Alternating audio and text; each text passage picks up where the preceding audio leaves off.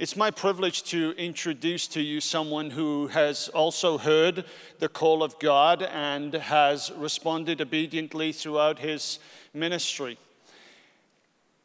In a few moments, you get the privilege of meeting our new teaching pastor, who is Steve Norman. Steve is married to Kelly. Kelly is a NICU nurse in Detroit, and here you see their family: Grace, who's 12, Naomi, who is 10, Josiah, who is 8, and Miriam, who is 6. The incredible thing with that photo that you're looking at is that that photograph was taken last July in Holland. So at the very time that Brad was feeling that call to leave, this photo was being taken. It's as if a marker was being laid down way back then to say, Steve, Central, the call of God is always to send, but don't worry, when a church sends, his people obey and the church receives. About last August, September time, Pastor Nate Marielke, who's our worship pastor here, he is leading worship and teaching in a church in Zeeland that will be joining us for our worship night tonight here at 6 o'clock. Nate came to me and said, Craig, I know that you're looking for a teaching pastor, and God has laid the name of Steve Norman on my heart. In addition to Nate, there were 2 other people who spoke to me and said, hey, I really believe that Steve is the guy that we should call here. I don't know whether you'll get him, but it would be really cool if you did. But unbeknownst to them, of course, we had actually committed to work with a recruiting agency, a search firm. Of course, they don't call themselves that because they're Christians, right? And that firm, quite independently of all of these conversations, that ministry had actually reached out to Steve and said, Steve, how do you feel about coming over here? So 4 times, 4 different conversations. And so I really do believe that God has led Steve to us, and that has been affirmed and prepared in kind of strange ways, in great ways over the last 7 months. Steve currently serves as a teaching pastor of Kensington Church on the east side of the state. Kensington is a multi-site church of 8 campuses running 16,000 people every week. Steve has served there for nearly 2 decades. Steve is a graduate of Taylor University. He graduated there with a bachelor's in biblical studies and then went on to study a master's and a doctorate at Fuller in intercultural studies. Steve is passionate about leadership, and he is passionate about the Word of God. And I am really excited that God has led Steve to us. Steve is still going to remain with Kensington. We really do believe in a great transition. He will probably make that transition over to us on May the 15th. That's our target date, although there may well be opportunity for you to see him just teach us on a few Sundays before then. If you're going to take a photo and show it on social media, could you do that, please? Therefore, after 12 o'clock, the church family over there are finding out about this. The staff already know, and it's just a large organization, and they just need their time to go through the processes. So we will probably be more public on this tomorrow morning. But Steve, it's my privilege to welcome you, and church family, would you just welcome your new teaching pastor, Steve Norman.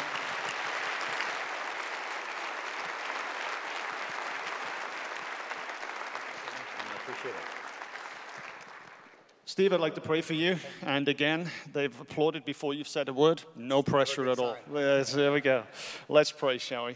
Father, we thank you that when we, your children, commit to follow Jesus, there's no knowing where that road leads. We seek your leading every day afresh.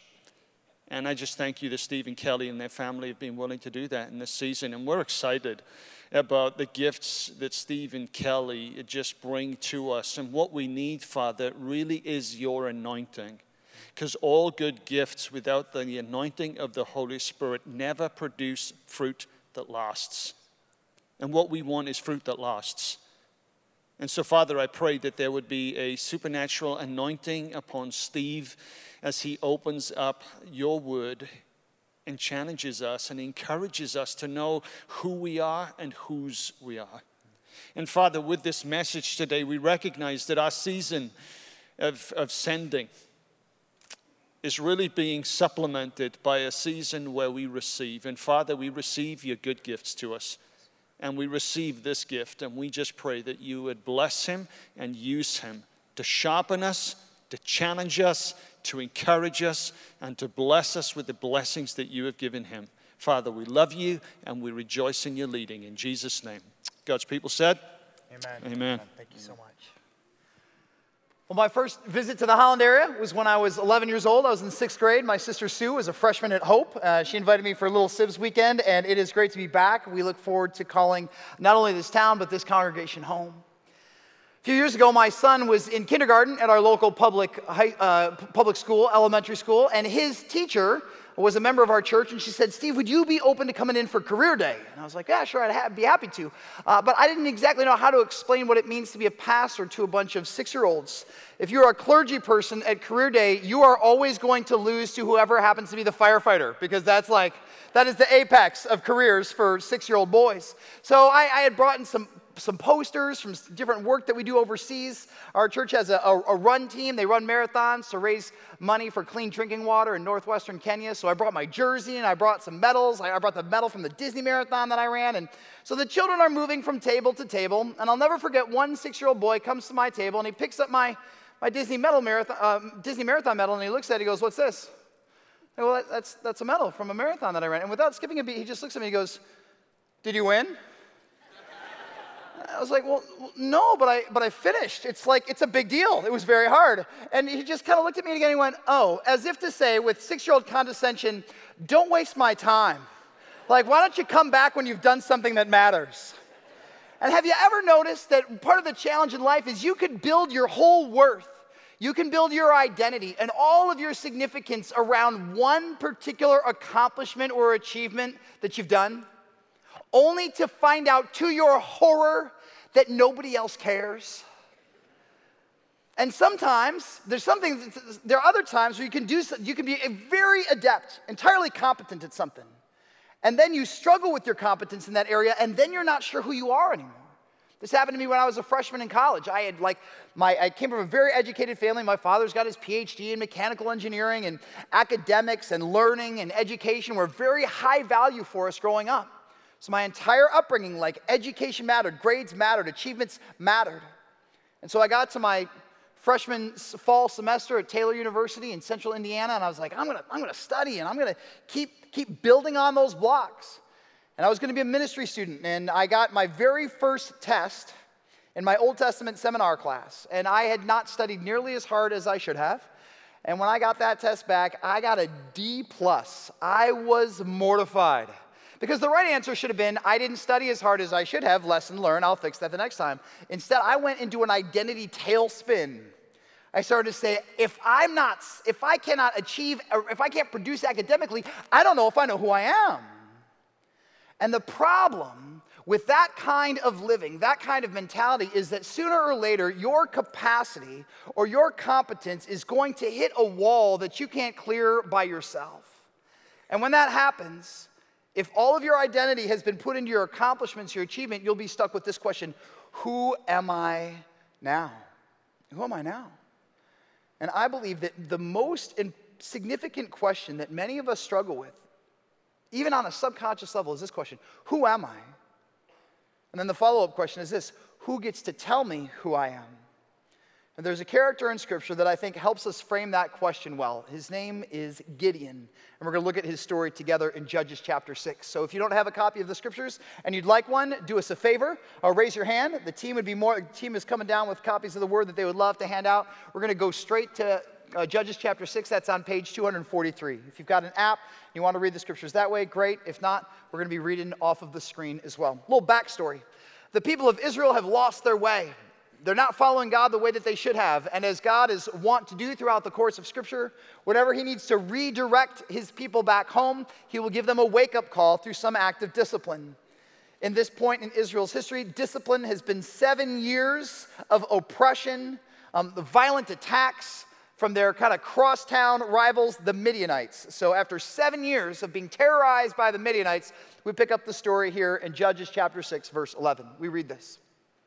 The angel of the Lord came and sat down under the oak in Ophrah that belonged to Joash the Abzerite, where his son Gideon was threshing wheat in a winepress to keep it from the Midianites. When the angel of the Lord appeared to Gideon, he said, "The Lord is with you, mighty warrior." So let's stop there for a second. Gideon is, we first find Gideon, he is threshing wheat in a wine press. Well, what's a wine press for? Wine press is for making wine. Like in all the great old black and white movies from like the hill country of Italy, everybody's having a great party when they're crushing the grapes with their bare feet. It's kind of gross when you think about it, but everybody's having a party, right? That's what a wine press is for.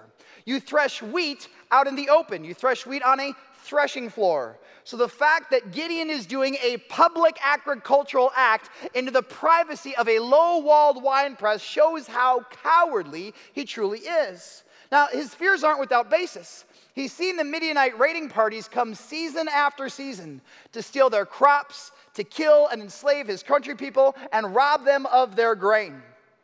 The Israeli people are on the brink of starvation, so the stakes are high for Gideon. And in the midst of this, an angel shows up and says to him this, "The Lord is with you, mighty warrior." Now, I don't know about you, but if I'm Gideon and I'm having a hard time in my life and an angel shows up on my porch with a promise and a revelation from God, the right answer is, "Thank you." That's not what Gideon says. Let's kind of continue in the text here. Gideon goes, "Pardon me, my lord," Gideon replied. If we were in a court of law, he would be like, "Objection, I have concerns," right out of the gate. "But if the Lord is with us, why has all this happened to us? Where are his wonders that our ancestors told us about when they said, 'Did not the Lord bring us up out of Egypt?' But now the Lord has abandoned us and given us into the hand of Midian." See, I always thought when I read this text that Gideon's first objection would be, you got the wrong address, I'm not a mighty warrior. Gideon never gets to the mighty warrior objection. He chokes on the angel's first statement, which is, "The Lord is with you." And Gideon goes, "Oh, really? Prove it." And if you are in a set of circumstances that have been challenging to you, where you feeling overwhelmed, or you're feeling beat down, or you're feeling downtrodden, and somebody says, "Hey, buck up, God loves you," and there's sunshiny promises for you all throughout Scripture. Anybody ever have somebody try to encourage you in the middle of a dark season? They're well-meaning, but it's hard to take them seriously because you say, if God is here and God is good, then what gives? That's exactly where Gideon is, and he is at risk of being bound by the chains of both his circumstances and his doubt. Story continues. God says this to him, "Go in the strength you have and save Israel out of Midian's hand. Am I not sending you?" "Pardon me, my lord," Gideon replied, "but how can I save Israel? My clan is the weakest in Manasseh, and I'm the least in my family." God says, "Gideon, I got a good thing for you. If you trust me, if you lean into me, we're going to move forward. You're going to experience progress, and your nation's going to experience freedom." And Gideon chokes again. He goes, "Lord, I don't know if you've been paying attention, but you have the wrong person. You picked the wrong country. Right now, the Israelites are not on the kind of the top of the global chain of command. They're at the bottom of the heap." So he's like, "You got the wrong country." And he goes, "And you've got the wrong tribe." He goes, "I'm from the tribe of Manasseh." I don't know how many of you like kind of are Bible trivia buffs and you could like rattle off all 12 tribes. Manasseh was not a leading contender. Like Manasseh was trending on ancient social media. Never. Nobody cared about Manasseh. Like tribe of Judah, they get like a lion and King David. The Benjamites, they get special forces Israelite warriors. It says that they got these 700 left-handed snipers that could hit like a hare with their rocks that they threw. And then the Levites, they wear these priestly garments. They're the heritage of Aaron. They build a bridge between a holy God and imperfect people. Those are good tribes. There are no action figures for Manasseh. Nobody cares. And he goes, "And you got the wrong clan, the Abzerites." They're only mentioned 4 times throughout Scripture, and then only in the story of Gideon. And then finally, Gideon goes, "Wrong country, wrong tribe, wrong clan, wrong person." If you search like baby name meetings for Gideon and you get down to the ancient Hebrew, you know what it means? It means hewer. I didn't even know what that meant. I had to look it up. A hewer is somebody who cuts wood or stone. Another name is having a stump for a hand. So let's ask 2 questions here. One, what kind of dreams did Gideon's parents have for his life when they named him? Like, you know what, this kid, he's gonna cut up tree stumps. That's what this kid's gonna do. Now contrast that with his father's name, which is Joash, which means fire of God. That's like a Hebrew superhero name, right? So like in one generation, the country went from being like, we're gonna make it, we're champions, to, yep, we're gonna be content chopping wood. Like in a single generation. And again, that other part, having a stump for his hand, the text doesn't say this for certain, and we can't know. There is a distinct possibility that Gideon may have had a physical limitation, a challenge. If Gideon was in fact born with only one operating hand, of course it would make sense for him to say, Lord, I am not a combat person. Gideon has an entire list of reasons why God should not choose him for the task at hand. Gideon goes, I am a nobody from nowhere with nothing to my name and nobody who is following me. God, maybe you should spin the wheel and try again. Gideon is not only bound by his circumstances and his doubts, Gideon is bound by the lies that he keeps believing about himself. And Gideon's not alone, is he? Every single one of us have lies that we believe about ourselves, don't we? That it probably wouldn't take you too much time to write down on a piece of paper the one thought that you harbor in the back of your brain that caters to your deepest fears about your past, your inadequacies, and your insecurities. That somewhere along the course of your journey, whether you're 16 or 69, you can point to a moment where that mean girl in 7th grade, or that overbearing coach from junior high football, or that one boss who never fully appreciated your contributions or your talents, or that person who was well-meaning as an ex or as a parent or as a family member who has said the wrong thing on the wrong day that you've never been able to forget. I don't know about you, but most of the lies that I believe about myself start with two words. One combination of those words are, you're not. You're not talented. You're not attractive. You're not successful. You're not intellectual. You're not. There's another version, which is you'll never. You'll never overcome this failure. You'll never beat this addiction. You'll never. And a very real fear for Gideon was the belief that he was nobody, and that's all he was and all he ever would be. And God went to the very heart of that and said, no, Gideon, today is your liberation day. Today we're going to set you free from all of the spiritual nonsense that you have internalized and has trapped your mind and your heart and your spirit in a lie. The conversation that Gideon and God have continues. We pick this up in Judges chapter 6, verse 16. The Lord answered, I will be with you, and you will strike down all the Midianites, leaving none alive. You know what I love about the conversation that God has with Gideon? Whenever Gideon has a complaint and wants to bring it back to him, God only ever talks about himself. One of my friends, Steve, he says that has a family member who says this. She goes, I might not be much, but I'm all I think about. And Gideon is all Gideon thinks about. Gideon does ever stops and says, well, what does God have to say about this situation? Or what is the glory of God? What is the character of God? What is the nature of God? All Gideon is like, me.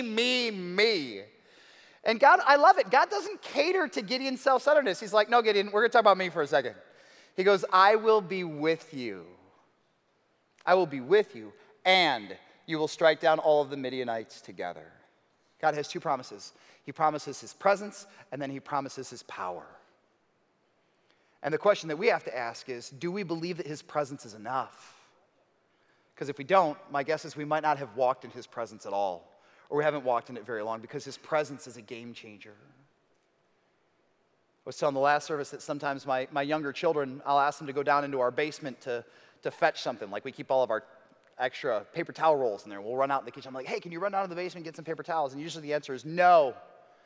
It's not because they're obnoxious or disobedient. I say, well, why don't you want to go down to the basement? It's like, because I'm scared. And then I'll go down to the basement with them. We'll retrieve the paper towels. We'll come up, and there won't be any incidences. So the issue really isn't that they're afraid of the basement. The issue is that they're afraid of being in the basement alone. afraid of being in the basement by themselves. And I believe that most of us were afraid because we don't believe that God is walking with us into whatever challenge is around the corner. But if we believe that God knows our name, and God believes in the outcomes of our lives, and God is with us, then we truly have nothing to fear. About a week and a half ago, I was in Orlando, Florida for a speaking engagement. I was able to bring my son, Josiah, who just turned 8, and I took him to a particular theme park in Orlando, Florida. And while we were getting ready to go on a roller coaster, Joe said, I don't want to go, I don't want to go, I don't want to go. He goes, I've never been on a roller coaster that goes upside down, and I know this one goes upside down, and I'm not going to do it. And he goes, you're going to make me go. And like he was just getting overwhelmed as we're standing in line for the gates to open. And he goes, you don't make me go. And I go, I won't make you go. I promise I will not make you go. And we get there, and I go, I'm going to go because it's my favorite ride. You can wait for me here by yourself, and then meet me when we're done. He's like, I'm not doing that. He goes, I know what you're doing. You're making me go. So that was the most poorly, thinly veiled act of parental deception I've ever seen. He's 8. He's not going to let that one skate. So we get on the ride, and I offer him my hand. He will not hold it. I don't know if he's just bitter or if he was just white-knuckling the harness. But we go through the first loop, go through the second loop, go through the corkscrew. It's all in the dark, and it's all over in 71 seconds. And when the coaster slows down to a halt, it's slowing down, it's getting ready to stop, it turns the corner, and he turns to me when the lights go back on, he goes, is that it? And I go, yeah. He goes, there's not more? And I go, no. He goes, are you lying? No. Virtually like our trust bridge had some gaps in it that day. And it was great because on the other side, he goes, that was not nearly as bad as I had it built up to be in my brain. Have you ever realized that about your fears? That the what ifs and the hypotheticals and the scenarios create such a dark cloud that you can't even see the sunshine of God's brilliance, can you? That the fear is the cloud that chokes it out. And God says, if you believe that I am with you, then we can walk any path, any tunnel. We can navigate any darkness. We can survive any crucible together. Do you believe? Do you believe that I am with you? And do you believe that my presence is enough for you? The story continues. Gideon says this in verse 17. He says, if now I have found favor in your eyes, if you care about me, give me a sign that it's really you talking to me. Please do not go away until I come back and bring my offering and set it before you. And the Lord said, I will wait until you return. You know what I love about this? I love God's patience for Gideon. It's a good thing I'm not God. I would have been like, Gideon, I done sent you an angel. That should be enough. Get on board. Let's move. But he goes, Gideon, well, how does Gideon frame his prayer? He goes, if I have found favor with you. And what is so important? God needs Gideon to know that he has found favor with him. He needs Gideon to know that he cares for him, that he delights in him. He goes, Gideon, I'll give you whatever it is that you need to get over this hump of doubt in your life. So he gives him a set of instructions. In verse 17, it says, Gideon went inside, prepared a young goat. From an ephah of flour, he made bread without yeast, putting the meat in a basket and its broth in a pot. He brought them out and offered them to him under the oak. The angel of God said to him, take the meat and the unleavened bread, place them on this rock and pour out the broth. And Gideon did so. Then the angel of the Lord touched the meat and the unleavened bread with the tip of the staff that was in his hand. Fire flared from the rock, consuming the meat and the bread, and the angel of the Lord disappeared. Now, there are many different ways that God could have proven his presence to Gideon in that moment. Why did he choose fire? Because at the beginning of the story, Gideon said, where is the God of my ancestors? How did the God of Gideon's ancestors speak to them? When God first appeared to another leader, Moses, he spoke with fire. When God led the Israelites through the desert, he led them with a cloud by day, but at night he led them by fire. So when it was all said and done, God said to Gideon, I don't want there to be any doubt in your mind that it is I who am with you and am speaking to you. He spoke with fire. And so then the story continues. Gideon responds to this encounter that he has with God. When Gideon realized that it was an angel of the Lord, he exclaimed, alas, sovereign Lord, I've seen the angel of the Lord face to face. But the Lord said to him, peace. Don't be afraid. You are not going to die. So Gideon built an altar to the Lord there and called it, the Lord is peace. And to this day, it stands in Ophrah of the Abzerites. So God said to him, Gideon, peace. Don't be afraid. You're not going to die. At the beginning of the story, he's afraid of the Midianites. In the middle of the story, he's afraid of God. And on both counts, God says, simmer down, Gideon. It's going to be okay. And I love it that when he builds an altar, he doesn't call the altar, "The Lord is my fire." He doesn't say, "I worship the God who blows stuff up and it's awesome." He doesn't say that. What does he say? He goes, "The Lord is my peace. The Lord is my peace. The Lord is my peace." Because there are going to be times in your life where you're going to ask for fire and God isn't going to give you that sign the next time around. Have you ever noticed that some confirmations are for certain seasons of your life and they don't repeat? That God gives us what we need when we need it for reasons that are unique to God? But what does God want to say to us every day? Whether he comes with fire or not, he wants to say, "Don't be afraid, I am your peace." And so Gideon has this pile of rocks in his front yard, and whenever he leaves, he can walk by that and say, "Oh yeah, the Lord is my peace. The Lord is my peace. The Lord is my peace." So Gideon marks that moment by building an altar. And I'm so grateful for Matt getting baptized today. Wasn't that amazing? In baptism, what is he doing? He's building an altar. Yeah, you can clap for him. That was amazing. When Matt got baptized, he was marking that moment with a physical ritual. And he's saying, my worship now is in God. Now, when you build an altar that's new to God, sometimes there are altars to other things in your life and in your past that need to come down. And so on the very day that Gideon builds an altar to God, he has to go tear down a family altar to a false god named Baal. And he tears it down in the middle of the night with some buddies. In the morning, the townspeople realize that the altar to their false god has been demolished. They're filled with rage. They call for Joash to bring out his son. They said, "Gideon ruined our altar to a god that doesn't exist. He needs to die." And Joash has this great moment, and he goes, "Well, if Baal was such an awesome god, he should have been able to provide security for his own pile of rocks." And so everybody gave Gideon a new name, which was Jerubbaal. This is in Judges 6:32. It says, because Gideon broke down Baal's altar, they gave him the name Jerubbaal that day, saying, "Let Baal contend with him." I love that. So Gideon, at this point in the story, Gideon has three different names. He has his first name, his family name, Cutter of Wood. He has God's name for him, Mighty Warrior, and then he has the town's name for him, which is Jerubbaal, the guy who tore down an altar in the middle of the night. So Gideon has yet to step into the fullness of this mighty warrior expression. So right now it's just it's an abstract concept. God hasn't fully fleshed it out for him yet. So early in the morning, this is Judges chapter 7, verses 1 through 3, Jerubbaal, that is Gideon, and all his men camped out at the spring of Harod. The camp of Midian was north of them in the valley near the hill of Moreh. And the Lord said to Gideon, "You have too many men. I cannot deliver Midian into their hands, or Israel would boast against me, saying, 'My own strength to save me.'" God says to Gideon, "You are a mighty warrior, but I never want you to forget where your might comes from. Your might comes from me. So here's what we're going to do. We're going to cut your army down by 2/3. Now announce to the army, anyone who trembles with fear may turn back and leave Mount Gilead." So 22,000 men left while 10,000 remain. So how many, again, Israel has been just getting thumped on by Midian for the last 7 years. How many men in that army were terrified?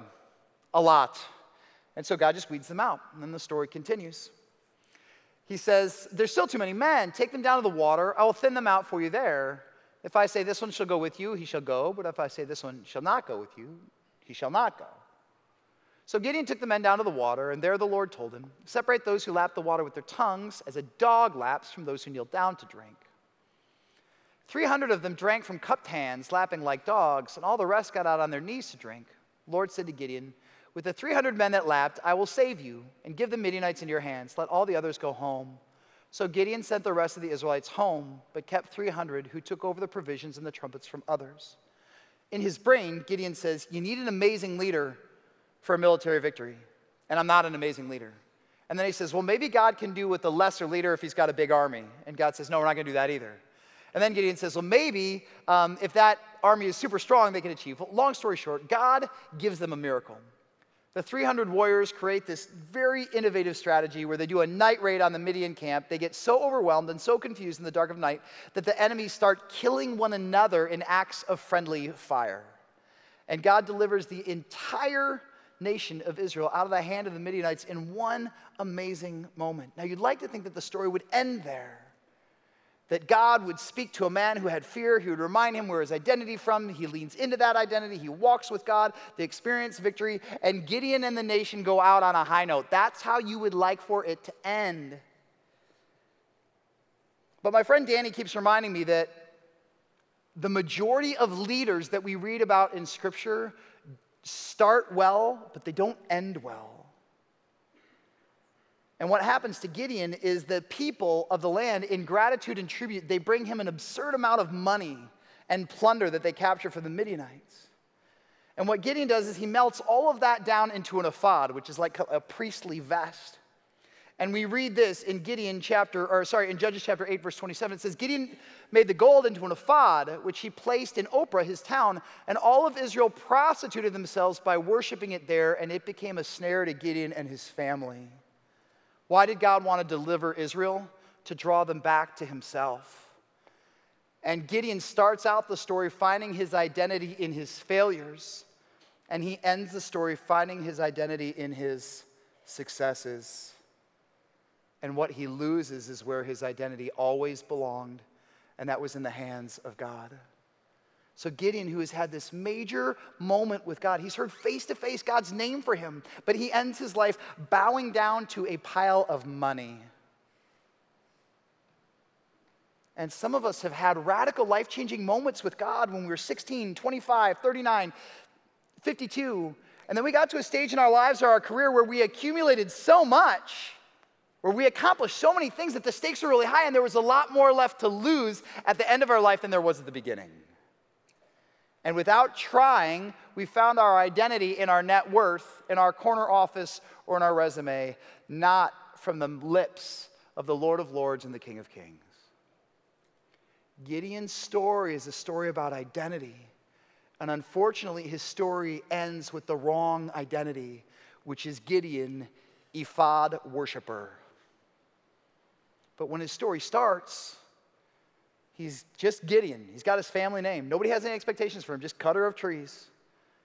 And then his story continues, and he's what? He is Jerubbaal, the one who cut stuff down. So all of us, we've got names that we received from our family of origin. We've got names that we've received from our peers. Our friends know us because we're really good at this, or because we did that one crazy thing that one time. But God says, I want you to drill down deeper. I don't want you to get your identity from your family of origin. I don't want you to get your identity from your community of peers. I want you to get your identity from the King of creation. And the King of creation told Gideon he was a mighty warrior. Who does the King of creation say you are? Have you ever had that moment where you say, God, I am done letting the worst version of myself and all of my critics and haters and skeptics, or even the well-meaning people who love me, I'm done letting them tell me who I am. I'm done letting my office tell me who I am. I'm done letting my checkbook tell me who I am.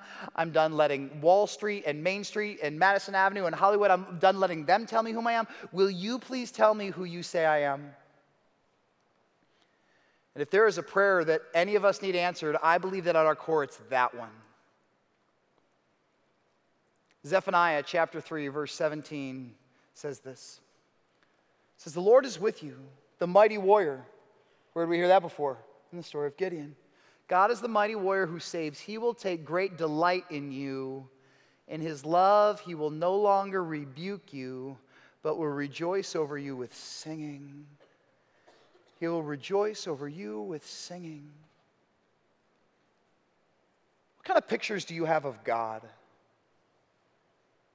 Like I grew up in like awesome, good stained glass churches, right? And there's always like a great picture of Jesus in like that perfectly starched robe who's teaching on the Sermon on the Mount.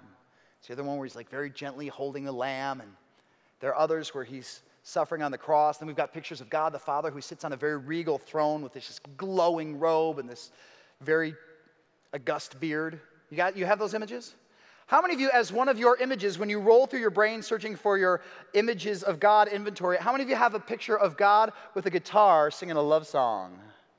My guess is that that one did not immediately register on your brain. It doesn't register for mine.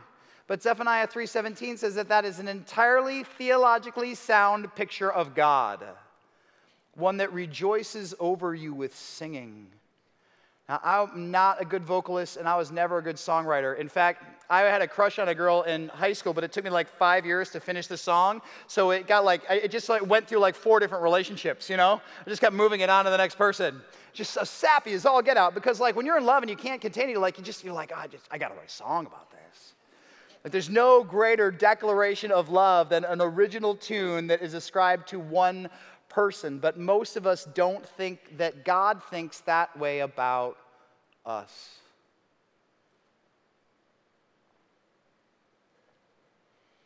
When Kelly and I had our oldest child, Grace, when she was 12, that was 12 years ago, our other friends, we were kind of like the first in our friend group to be parents, would come to us and they would say, "We never see you guys anymore. What do you do on Friday nights these days?" And I'm like, okay, check this out. We take our baby girl and we rock her to sleep, and then we put her in her crib, and then we stand at the railing and we watch her breathe. And her little tiny chest goes up and down and up and down. My friends who didn't have kids are like, y'all have done lost your minds. Does not sound like fun at all. But how many of you who are parents know that you could do that for hours? Because there is nothing quite as magical as watching this person who has done absolutely zero to warrant your favor and love simply breathe. Have you stopped to consider that God does that for you? That on the end of your worst days, God might actually wait until after you're sleeping and then just kind of roll back the ceiling on your bedroom and call some angels over and say, "Look at this one. Look at this one right here. He's in a rough spot. Like the debt is accumulating and the marriage feels wobbly and he doesn't really know how to do the dad thing the way that he wants to. But guess what? I love him anyway. And I have a name for him. And I delight in him. Let's all sing the song that I wrote for him now." Or do you see this one over here? She does not feel like she's connecting with other girls at school. She feels overwhelmed by her capacities, and she feels less than attractive, but I call her beautiful. She is my beloved daughter. Come on. Let's fire up that one track that we wrote just for her.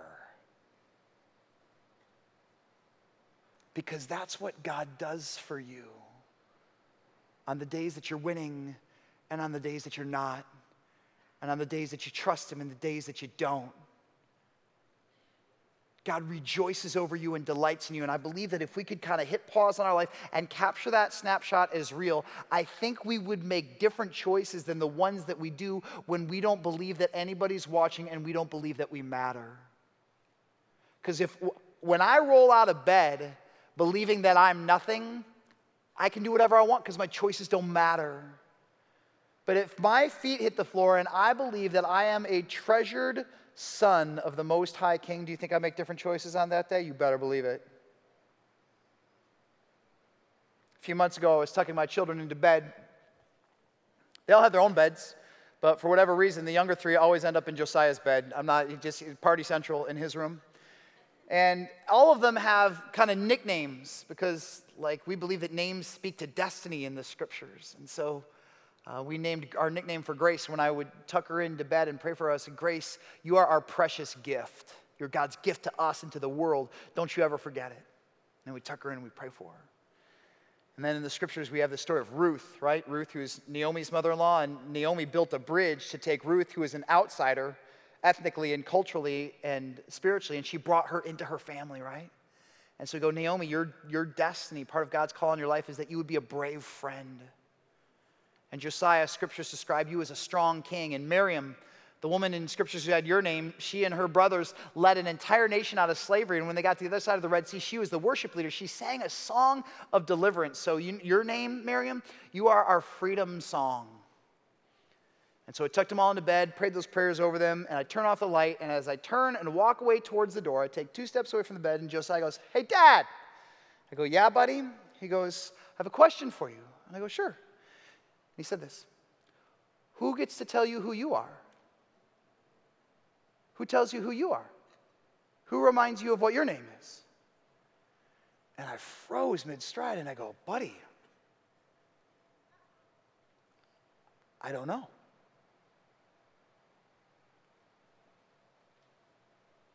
But I do now. And the question that you have to answer and the question that I have to answer, not just at one point in my life, not at turning points in our lives, not altar building moments or baptism moments, but everyday moments, the question that we all have to answer is this: who gets to tell you who you are? Who have you given identity declaring permission to? Boyfriends, girlfriends, professors, coaches, bosses, total strangers, faceless masses on Instagram? Who gets to tell you who you are? Because if you have given that card to anyone other than the one who knit you together in your mother's womb, the one who offers to redeem and transform you, if you've given that card to anybody other than God, you will be disappointed. You will be overwhelmed, confused, and heartbroken. And I'm not saying that if you give that card to God that everything is perfect. But when God gets that card, life isn't easy, but life is clear. Proverbs says, the integrity of the upright will guide them. When you know who you are, you know what to do. When you know who you are, you know what to do. And I want to hear Jesus reminding me, Steve, you belong to me. You are my beloved. You're not perfect, but even in your rebellion, even in your darkness, even when you were bound by your hurts and your habits and your hang-ups, I redeemed you. I snatched you out of the fire because I love you and I call you my own. I know your name. I see your circumstances. I'm with you. And because I'm with you, I get to be your peace. Are you ready for the next step? The answer is yes. The answer is yes. So my prayer for you is that you would hear from the very lips of Christ himself who he says you are. And then together, we as a family, we as a central community could be constantly reminding each other of who God says that we are, so that we don't lose our way believing that we are anything less than or anything other than who Jesus says we are. Let me pray for us. Father God, I thank you that your love for us is real. I thank you that it's rich and wide and deep. I thank you that you went to a cross and suffered for crimes that you did not commit so that we could be forgiven from ours. Lord, I pray that you would break chains of deceit and chains of fear and chains of self-absorption and self-promotion and self-defensiveness and just self-period. You would break us free from all of our obsessing about us so that we can finally see you. And that when we see you, we can see ourselves the way that you do. And that in that, there would be life and freedom and joy. We pray these things in Christ's name. Amen. Thank you. God bless.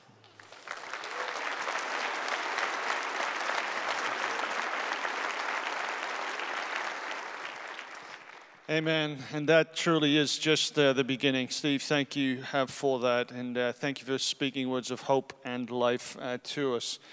Before we dismiss in a word of prayer, we've got a great week. We've got a big week. This week starts this evening, 6 p.m. Here we have worship night. We'll be joined by folks out of our Grand Rapids campus. Jordan will be here, also a church over in Zealand.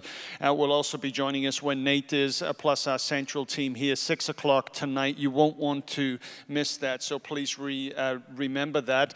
This week, this Wednesday, is the Lenten journey begins, so this week, beginning at 7 a.m. in the worship in here in our worship center, and 6:30 next Wednesday evening. We have our Lenten service. Pastor Mike will be leading us through that. That's this Wednesday as we journey towards Easter. And you know, we have like Advent Sundays and we're used to that, but the journey towards Easter is something that we overlook. And we're just going to take some time on Wednesday morning to still ourselves, to celebrate communion together as a faith family, and to just be begin that journey towards Easter. Our journey towards Easter as a community also continues on Friday. If you had the program guide in there, this Friday morning at 11 is coming Friday, March the 3rd, is the launch, the grand opening of our Kids Playland. Kids have been waiting for this for weeks and weeks, and that is going to be this coming Friday at 11. So please pray for Ethan and Travis and the team as they go through that. And then next Sunday, we launch our Lenten series. Remember, the short circles is sign up for those, a 5-week series entitled Impoverished. I'm really excited about this series. We believe that the world is messed up. God has a plan, and we are a part of the solution. And we really do believe that a number of us need to go deeper with the messages in this series, and that's where the short circles really do come into play. So please do consider signing up for a short circle. Okay, that's this week. Tonight at 6, Wednesday 7 o'clock and 6:30, and then Friday at 11, and next Sunday 9 and 10:45. We got a lot going on, right? So let's just go out and live like Jesus. Stand with me as we pray together. Remember who you are. You are a child of God. You have been bought with a price. You have been cleansed through the blood of Christ and transformed through the Holy Spirit. So go in grace, go in peace, and may the God of all comfort go with you. See you all next week. Have a great week, and God bless you.